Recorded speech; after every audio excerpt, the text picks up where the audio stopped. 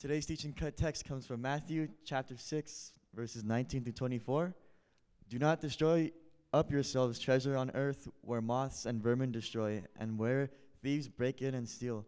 But store up for yourselves treasures in heaven where moths and vermin do not destroy and where thieves do not break in and steal. For where your treasure is, there your heart will be also. The eye of the lamp of the body is your eyes are healthy, your whole body will be full of light. But if your eyes are unhealthy, your whole body will be full of darkness. If then the light within you is darkness, how great is the darkness? No one can survive two monsters. Either you will hate the one and love the other, or you will be devoted to the one and despite the other. You cannot serve both God and money. This is God's word. Thank you, Lord, for this wonderful morning, God. I thank you for everybody who's here today, Lord. I thank you for another week, God. I just pray over Pastor Andrew, Lord, as he teaches. Just fill him with the confidence and the knowledge he needs to teach everyone, God. And Holy Spirit, I ask you to fill this room. It's in Jesus' name I pray. Amen. Alrighty. Today is our final day in our Ordinary Radicals series. And so if you've made it all the way through the series, kudos to you. Great job. My prayer in this series has been rather simple, but it's sincere, and it's been this. God, awaken our church's imagination for all that is possible in you. And it seems as though God has been faithful in answering this prayer, as there have been stories of God awakening individuals in the areas of prayer and mission and formation. And so we as a church are doubling down our efforts, attention, and resources to become a house of prayer, mission, and formation. It was in the original outline of this sermon series that the sermon series was supposed to end last week, but I felt the Spirit invite us into one more call. And here is the invitation, I believe, is from the Spirit. It is an invitation into generosity. That our community would truly become a house of generosity. Now, if I could be totally honest, this message is not one that I get super stoked about preaching. You know, I'm not like looking at the preaching calendar like, I can't wait to talk about generosity or giving. But nonetheless, it is required of me as your pastor. Frankly, talking about giving, generosity, and money understandably makes people uncomfortable. The second I said the last call is for us to become a community of generosity, it got eerily quiet in the room. You could kind of just feel the tension start, here comes the money talk. And I get it, I really do. But since we planted this church, I've preached 247 sermons. So for the OGs who have been here since the living room days, they've heard at least 247 hours of me talking. That's enough for a lifetime, I'm sure. But in those 247 sermons, I've preached exactly 2 messages on money and or giving and our possessions. And so that means 0.8% of the messages I've preached to our community are about our finances and how we stored them. Now, some of you might be like, I chose the right church, right? They're talking about this, the bare minimum as possible. But for me, that stings with some conviction. Because Jesus was deeply concerned about the distortion of money and the temptation that comes with it. But I realize that as we have this conversation, I'm not preaching in a vacuum, but I'm preaching to a context filled with stories of corruption and scandal. I realize that when somebody who's like me gets the nice microphone, comes up here and starts to talk, everyone begins to get weary. You've heard stories in your mind of multi-million-dollar properties and private jets and expensive shoes and really overpriced sneakers. And there is no shortage of stories of embezzlement and greed and misuse of church finances. And so I am aware that these things flood your mind, and I want to acknowledge the skeptical in the room. However, I also want to acknowledge that for some of you, the story you believe is that all churches are out to get your money. And maybe you were like starting to like Zion. You're like, you know what, this place is great. They got nice coffee. You know, the people are cool, whatever. And then it's like, and here it is. It fell, right? Here it is. Here's where it comes down to this. I hear you. And so if that's a concern you have, I just want to put you at ease. We don't want your money. That's not our goal here. That's not our thing here at all. Our goal is to teach you, to train you, to companion with you as you companion with Jesus. And Jesus has a lot to say about finances. So there are those also in the room who feel that having a conversation about money is a part of the cultural taboo and that you're not supposed to have these kind of conversations, and I acknowledge those people as well. I also realize that for some people in the room, they acknowledge that as a church last December, which I'm coming up on a year, I was able to come on staff here to better love and serve my family and this community. And this might worry some people because like, oh, here comes the conversation. He's kind of worried about his gig or whatever. I get it. I do. I'm a skeptic as well, so I've had some of those same thoughts. But before we jump too far into the message, I just want to address some of those concerns briefly, if I may. First, as a church, we're committed to financial transparency and integrity. From the very start, every single year we've published financial docs on our website that you can see how every single dollar is used, how every single dollar has been allotted since the time our church was born. And so you can see what giving's been, what spending's been, all of that. A lot of churches don't do that. That's our commitment here, that we're willing to do that. And so at the end of this year, you're going to know how much money I make. Shocker. But I don't care, right? It's like that's our job as a community, is to be honest, open, and transparent about our finances. You need to know, as faithful stewards of God's resources, how your resources are being used. That's a commitment that we hold here. And that's a commitment we're going to continue to hold here. Even long after, if I ever leave, I'm gone. That's going to be the standard we hold here. Secondarily, we're a church committed to simplicity. Don't believe me? Look around. Right? There's not a lot of glitz and glam, and that's with intentionality.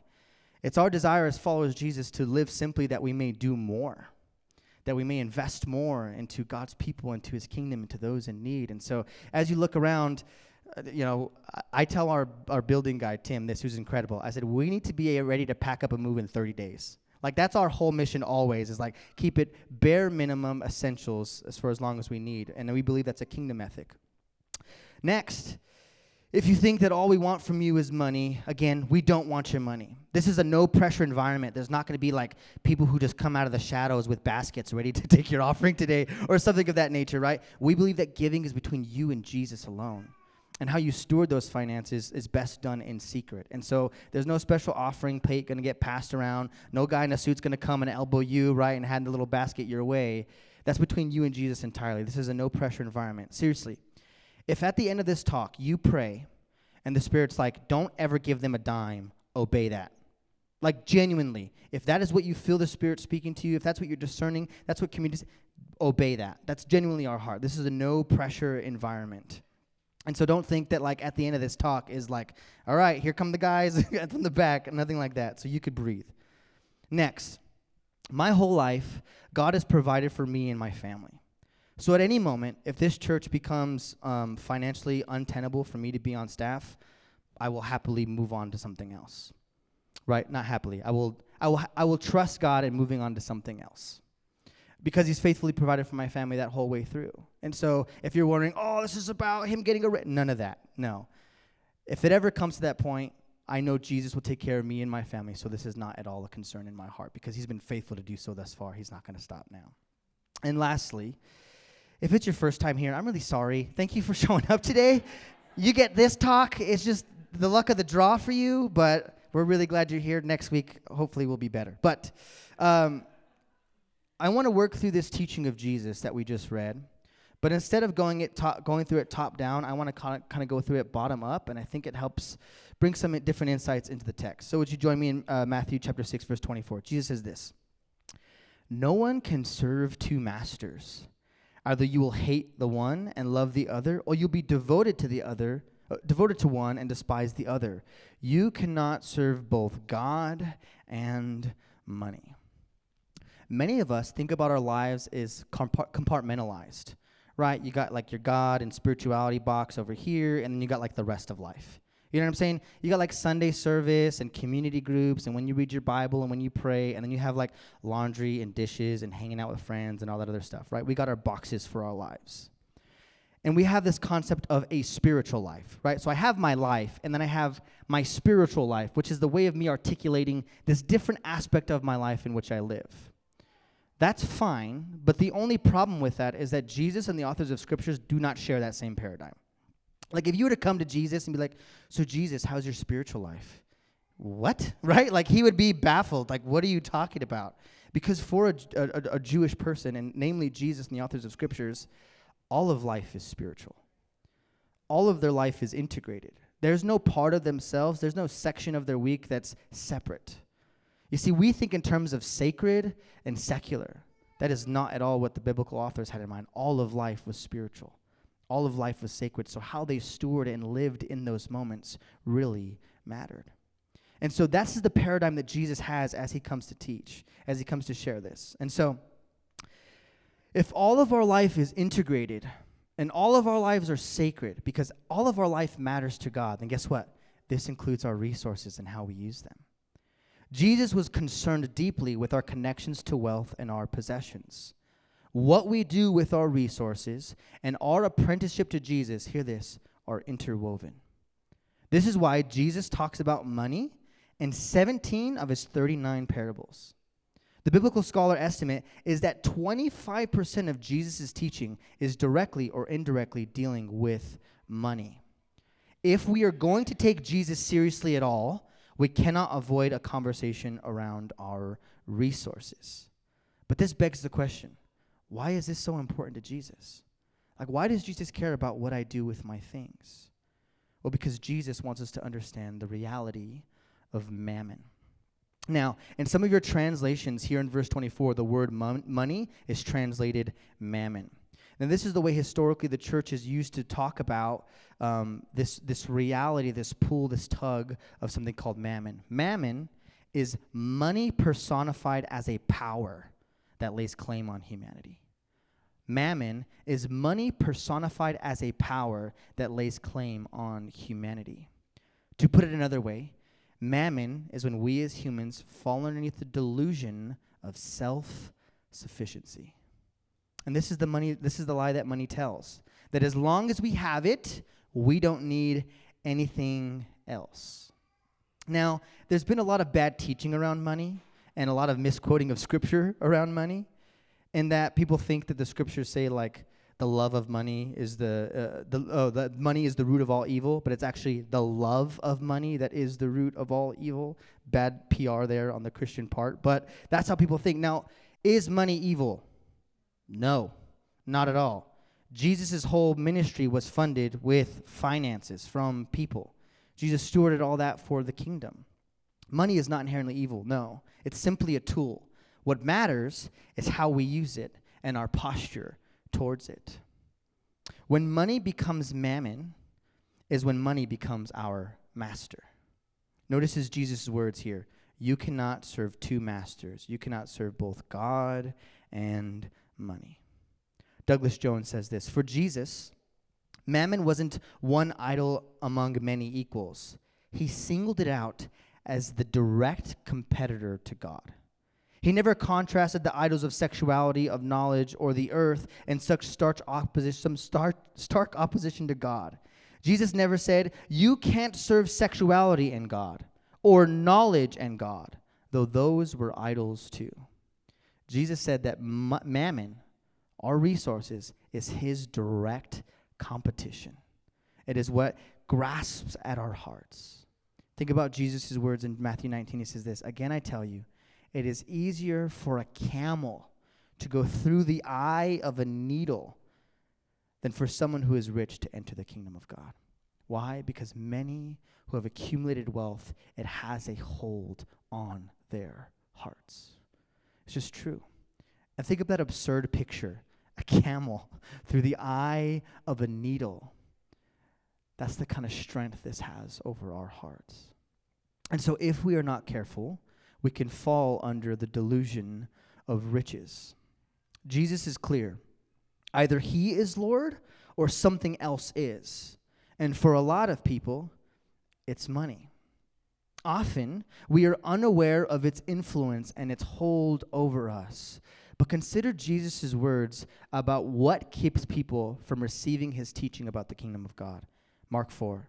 Still others, like seed sown among thorns, hear the word, but the worries of this life, notice this next line, The deceitfulness of wealth and the desire for other things come in and do what?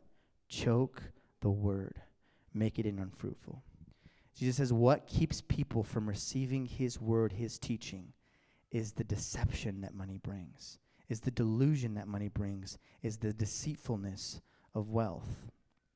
When not put in proper order, our love of money not only blinds us, but it creates a false sense of security and strangles the good news that Jesus has come to set us free and keeps us enslaved to our desires. First, it blinds us. There's a scene in the life of Ezekiel where God speaks to him about a king. God speaks to Ezekiel about a king who rules over a place called Tyre. Hear God's word to this king. Ezekiel 28 says this, "In the pride of your heart you say, I am God.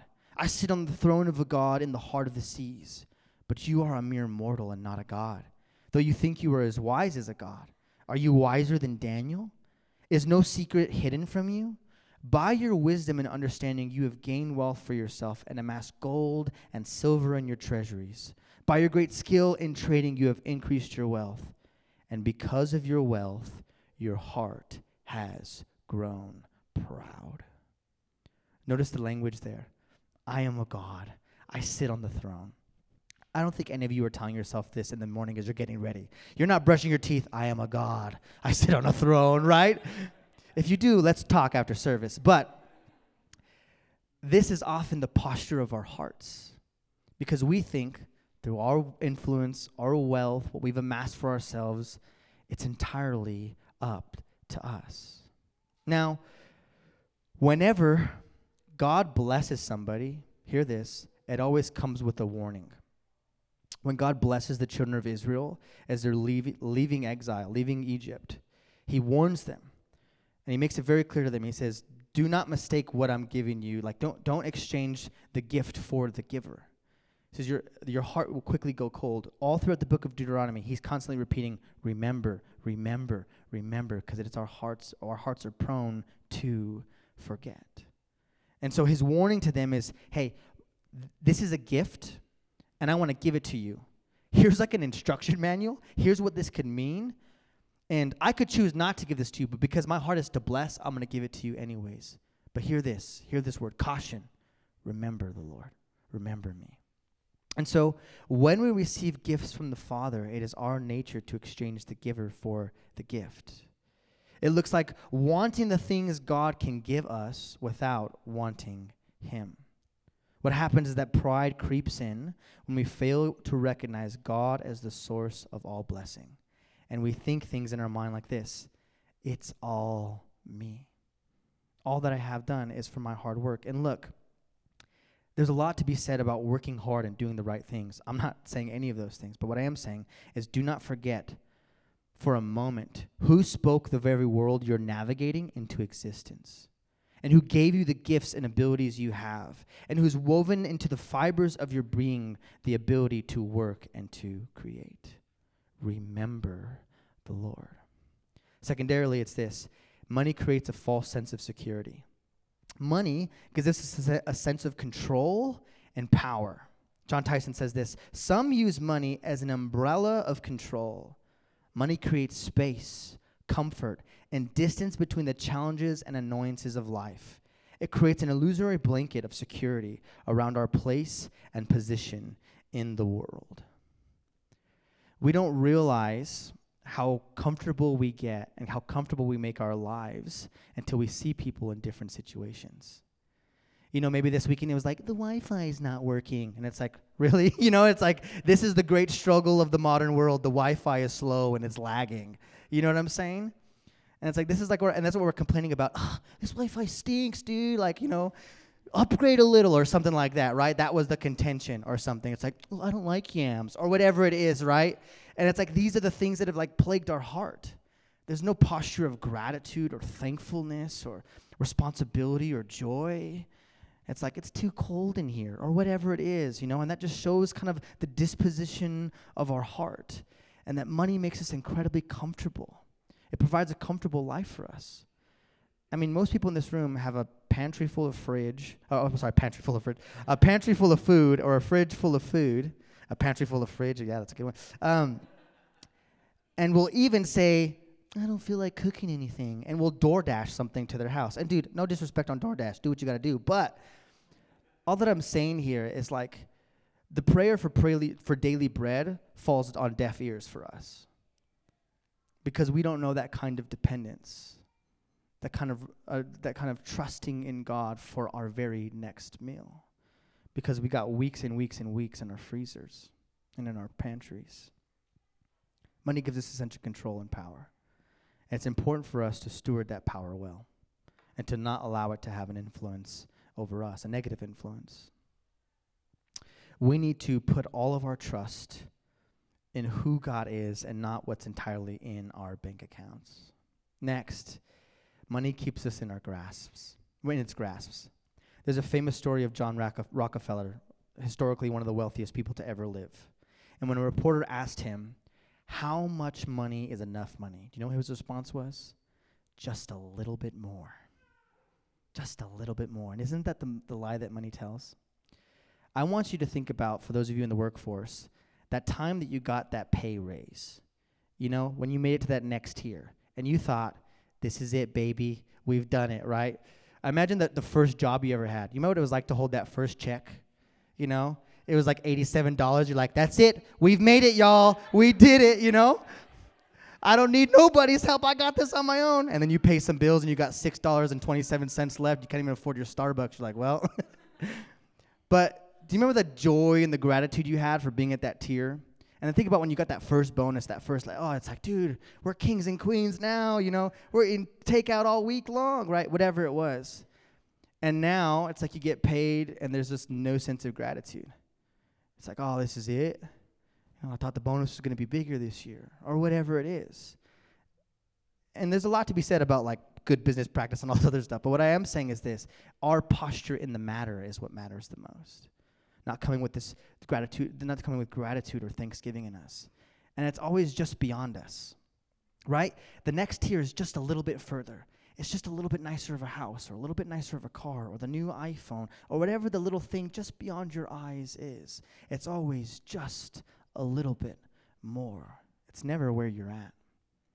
It's never what's already happening in your world. Much of our framework around our relationship to money and possessions is rooted in an unhealthy view of how the world works. Which leads me to Jesus' next line. He says this, verse 22, the eye is the lamp of the body. If your eyes are healthy, your whole body will be full of light.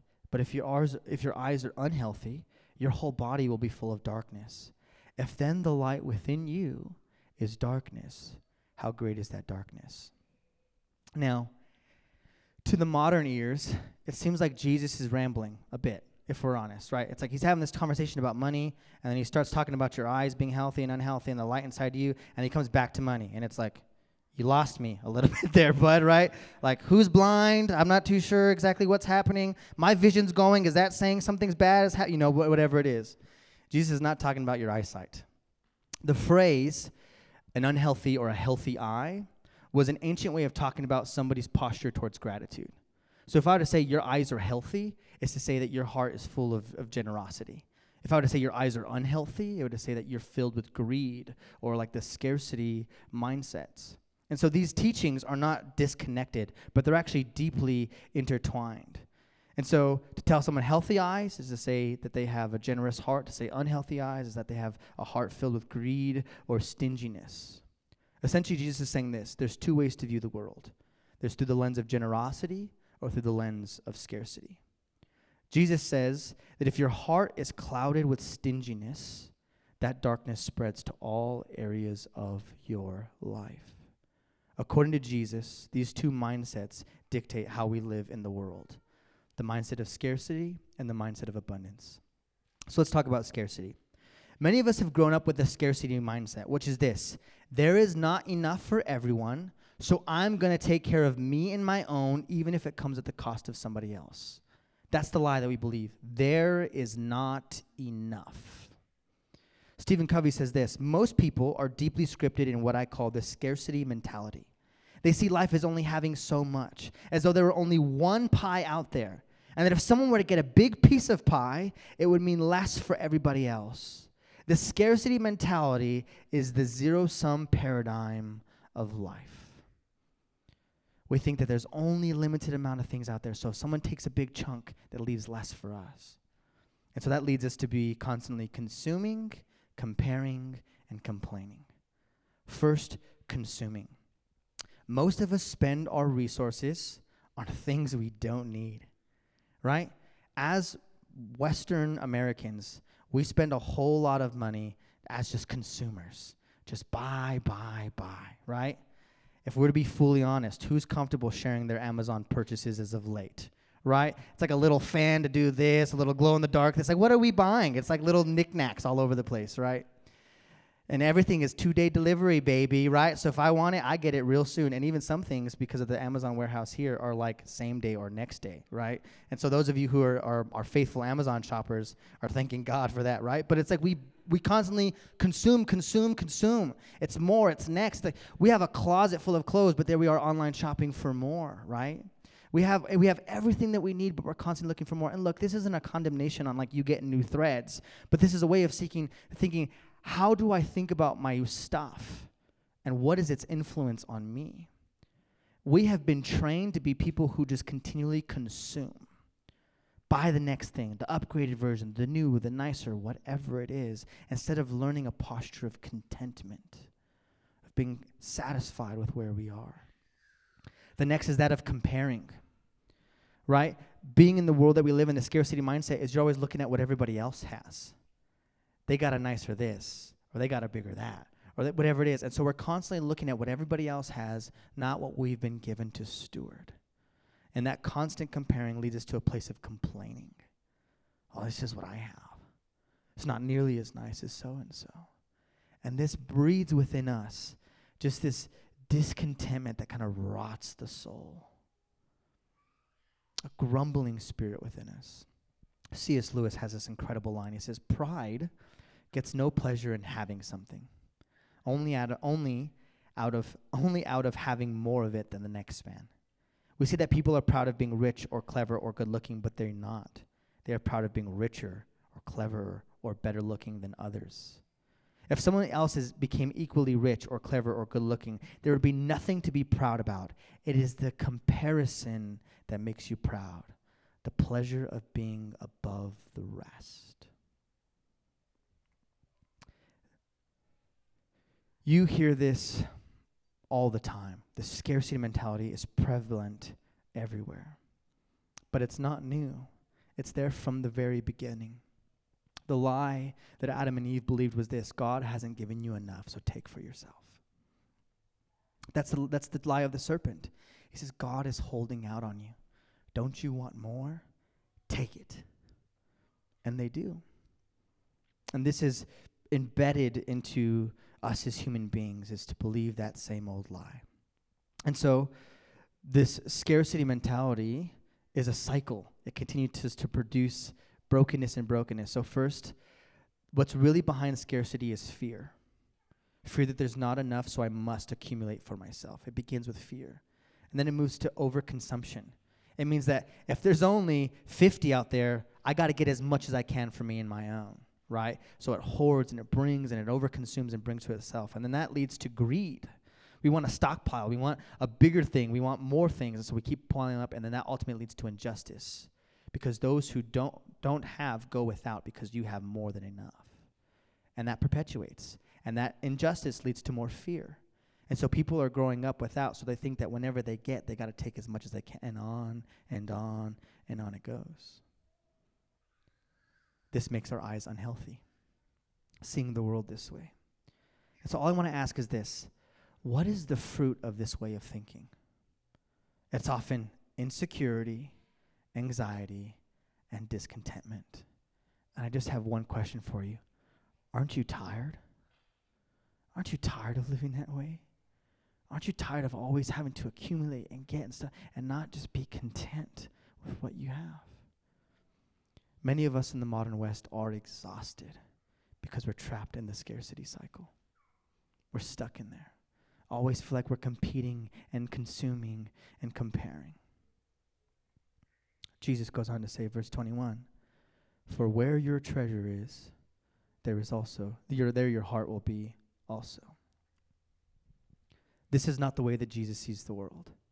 It is not a world of lack according to Jesus, but rather abundance. Jesus goes on to paint the picture of creation as he sees it. Matthew chapter 6 is that very famous lines where he's talking about, look at the birds, look at the flowers, like they are living in abundance and they are not prone to worry. This is all a part of Jesus' teaching on money and our resources. And so Jesus goes on to appeal to the creation as saying that it was created with abundance, that Adam and Eve were given the keys of the world and it was filled with abundance. The abundance mentality is this: there is more than enough to go around, therefore I can be generous. And hear me in this: we are never more like Jesus than when we give.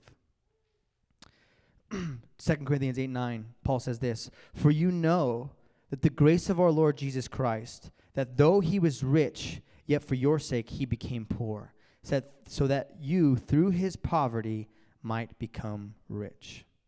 The word grace there is actually the word charis, which literally means gift. And so according to the biblical authors, grace is a gift. And he says that, for you know the gift of our Lord Jesus is that what? He was rich, he became poor on your behalf. Think of Philippians 2, that he sacrificed all of what it meant to be God, to become a human, to go into the incarnation, to live and to die for us. Jesus giving up his life. This is our model. This is whom we claim to follow. Tim Mackey says this, being a follower of Jesus involves a lot of things. But one of them is trusting that in the life of Jesus, I have been given the ultimate gift. It includes that my own failures and sins have been accounted for in Jesus' death on my behalf.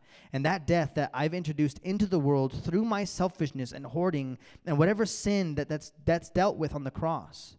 But equally important to the story and to the gift is the resurrection, the dawn of new creation, the birth of the new creation, where there is enough for me and everybody.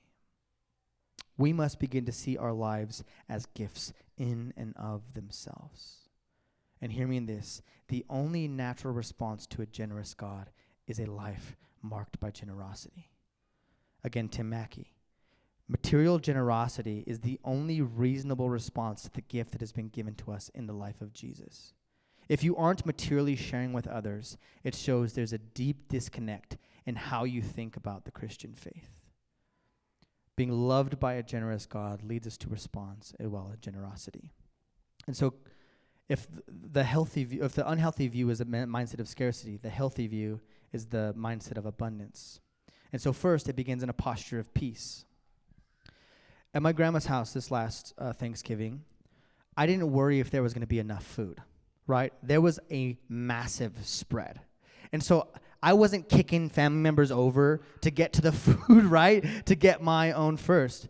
There was more than enough, right? And so it begins in this posture of peace. No one's like, oh, who's got the last donut or whatever it is, you know what I mean? There was more than enough to go around, so it creates a posture of peace. And this is how Jesus is inviting us to see the world, is that if there's more than going around, there's no fighting and clawing and scratching. There's a posture of peace. And when there's a posture of peace, it leads to a posture of gratitude. When there's more than enough to go around, then I'm more than thankful for what I have. I'm not comparing and looking to others because I'm content with what I've been given. And when we are in this posture of gratitude, it leads us to generosity. When we realize that there's more than enough and we're super thankful for what we have no problem sharing in that with others. And that ultimately leads to a place of abundance where those who don't have get to have because of us being generous. And the world works the way that Jesus intends for it to work. Now, to the skeptics in the room who are like, but what about, I hear you in that. But as followers of Jesus, we're not to live according to the systems of the world today. We're supposed to live according to the ethic of the kingdom. And the way that we change the systems of the world is by living in the ethic of the kingdom. That followers of Jesus in these communities are supposed to be counter-cultural. That sure, the world may operate like that all the rest of the time, but here, amongst these people, in this place, we live according to the kingdom ethic, and we take care of one another. And so this leads us to be constantly giving, sharing, and loving, and the fruit of that is peace, gratitude, and joy. And this is also not anything new. Generosity is the heritage of our faith. Generosity is the heritage of our faith. Jesus says this, verse 19, "Do not store up for yourself treasures on earth, where moths and vermin destroy and where thieves break in and steal, but store up for yourself treasures in heaven, where moth and vermin do not destroy and where thieves do not break in and steal." The early church was marked by generosity. They were the poor, the outcast, but the most generous, and it was confounding to the Roman Empire. A man by the name of Aristides, I hope I'm saying his name right, sorry bro if it's not, but Aristides was given the task of reporting on the Christian church and writing back to the king, or to the emperor. This is his line. He says this, "They love one another, and he who has gives to him who has not, without boasting. And when they see a stranger, they take him into their homes and rejoice over him as a very brother. And if there is among them any that is poor and needy, and they have no spare food, they fast for 2 or 3 days in order to supply the needy their lack of food.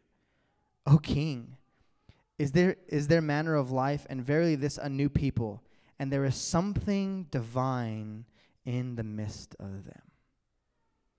An outsider looking in on the church was like, what is going on? These people were remarkably generous. Tim Keller said this, "The early church was strikingly different from the culture around it in this way. The pagan society was stingy with its money and promiscuous with its body.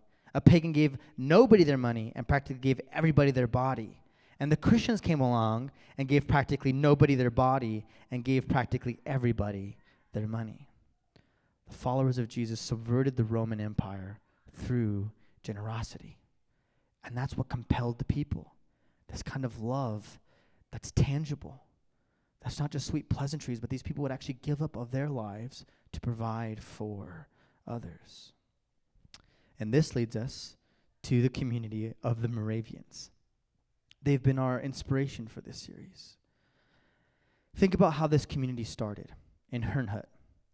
It was one guy, well-off, wealthy guy, who saw this community in need of refugees and gave up his estate, his future, to provide housing and a place for this refugee community. He gave up his future so they could have a home, that they could build a community off of it and all that stuff. It's born out of his generosity. And that bled something in the community. I told you guys that this community sent out, it was a community of around 300 people at any given time, and they sent over 200 missionaries to 10 countries in just 28 years. How do you think they funded that? There was not checks falling from the sky. This community came together and sacrificed to send these people out and to support them and to continually do so.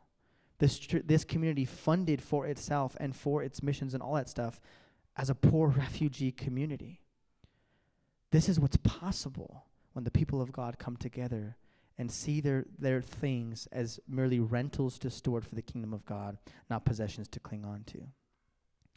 What Jesus is getting to is this: how we spend our money reveals our hearts. Keller has this great line where he says, "Money flows effortlessly to that which is its God." What we love, we spend our money on.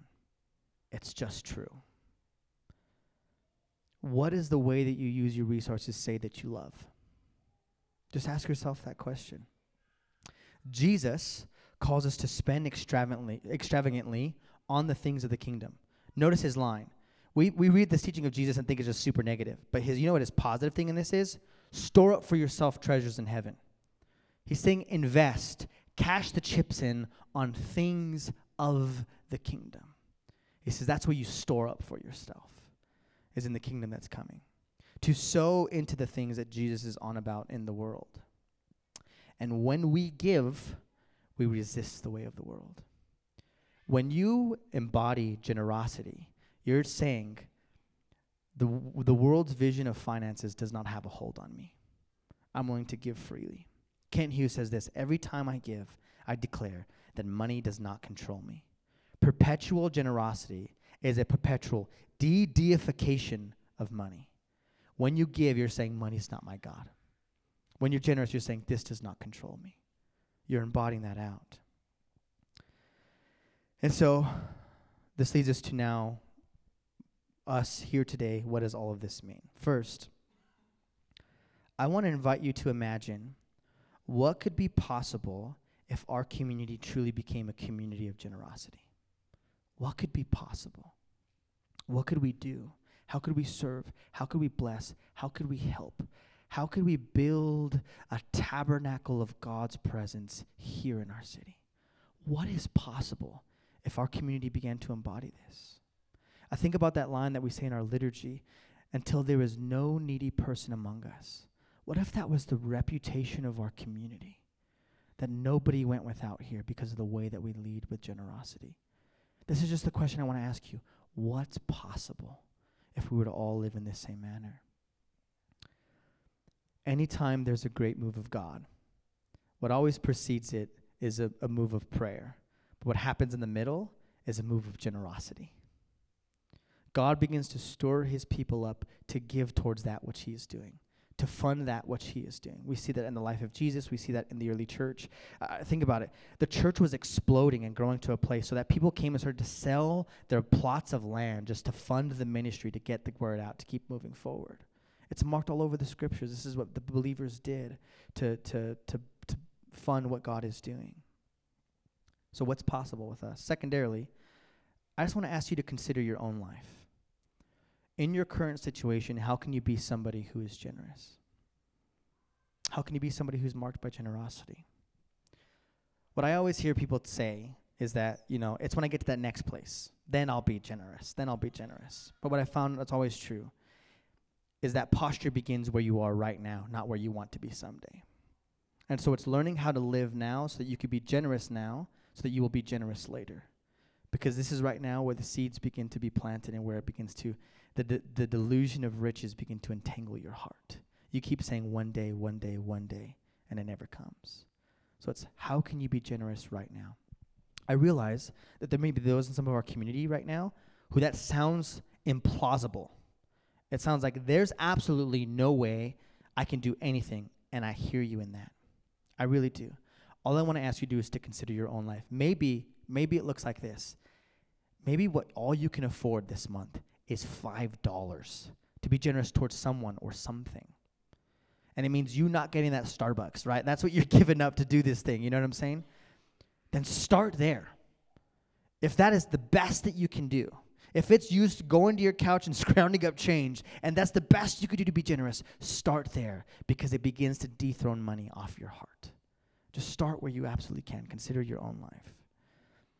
Next is, as a community, we have this really fun time where we stop in between worship and the teaching to do something called our giving liturgy. And at first, it was pretty quiet. I'm not going to lie. When we started doing the giving liturgy, it was just the person reading the thing, and it got pretty quiet. And now, for the most part, our body responds. And you might ask, why do we do that? The purpose in doing that is not to, conjure something up. It's to train our minds and our hearts and our bodies and declare over our lives what is true. And so that liturgy is filled with the teachings of Jesus about how we are to view our finances, how we're to steward them.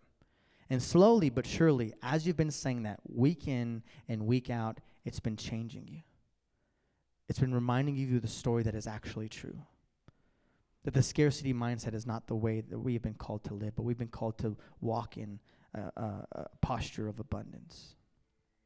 And lastly, is an invitation to participate with us. At the end of every year, we do a special Christmas offering. And this is just to fund the ministry and the dreams that we have for us. And in this series, Ordinary Radicals, we've talked about the plans that we want to do, the things that we want to do in terms of prayer and building on a prayer room and building a place of prayer for our community. We've talked about what we want to do in terms of mission and continue to help, serve, and bless this community. We've talked about formation and the way that we want to help people disciple under Jesus. And all of this is possible through us becoming a people marked by generosity. And so here's just a simple invitation. If you're in on this, I just want to invite you to pray about what God might stir in your heart to give to that. If it's nothing, then we bless you. If it's absolutely not, we bless you. And we're just so happy you're here. But here's what I believe. I believe even here now, God is stirring people who want to partner with this vision financially. And he's wanting to release them to dethrone money off their heart and to give and invest into the kingdom. And so as your pastor, I want to invite you to do that, invite you to partner with us in that way. And so all I'm asking is this, just pray. If you're married, you and your spouse come together and you pray and you ask the Lord, what might we give to this? And again, if he says nothing, great. Then move on, But I have a sense that God's going to be stirring specific people in our community to give towards this. And this is above and beyond a normal, regular gift. This is something special to give towards these initiatives that we're talking about. And so that's all I'm going to do is just invite you to that. No hype, no special thing, no cool video montage in the back, just that. Just ask the Holy Spirit and see what he might have for you. Now, we've been praying for you guys, and we want to enter into a time of response now. And this has nothing to do with the message, but this has everything to do with what the Spirit's doing in the room right now. So I would just invite you just to please, if you're able, just join me in standing.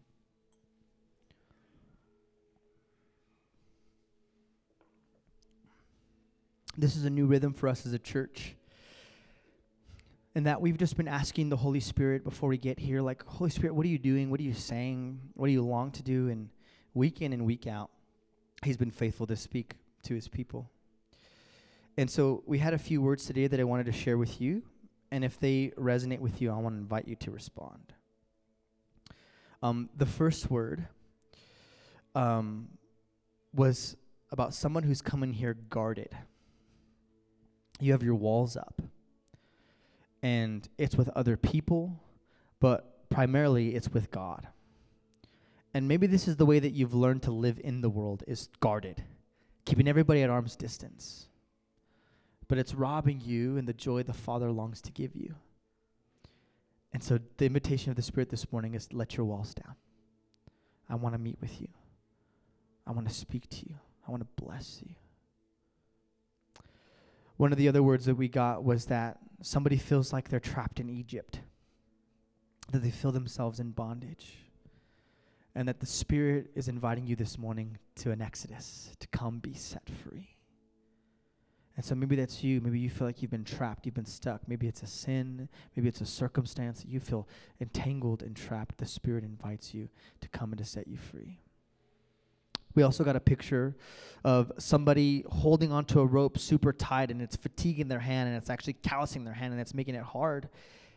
And the invitation of the Spirit this morning is you've been holding on for so long, it's time to release. It's time to let that go. So maybe there's something in your life that you resonate with that word picture, that you've been grasping on, white-knuckling, holding on so tight, and the Spirit's inviting you to release that into his care.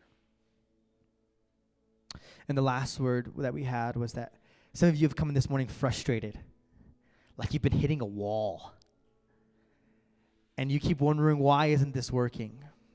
And the invitation of the Spirit is, the way you've been doing it isn't working. It's time to do it my way, the way of Jesus. And that's the invitation from the Spirit this morning. And so if any of those, at any level, resonate with you, we want to invite you to respond, and here's how you do so. All we ask is that you just come to the front so we know who to pray for, and just put your hands out like this, as just saying, I want to receive from God today. And one of our leaders is going to come up next to you, put their hand on your shoulder, and begin to bless what God is doing. They're not going to interview you. They're not going to ask for your phone number and email. They just want to bless you and bless the work that God is doing. And I realize this involves an element of risk. And I realize this may be slightly awkward, but we are comfortable with awkward if it means you get to encounter Jesus today. You get to respond to the Spirit. And so we're just going to create that space now. As Jake worships, I just want to invite, if any of those resonate with you, would you respond? And it would be our joy and honor to bless what God is doing in you.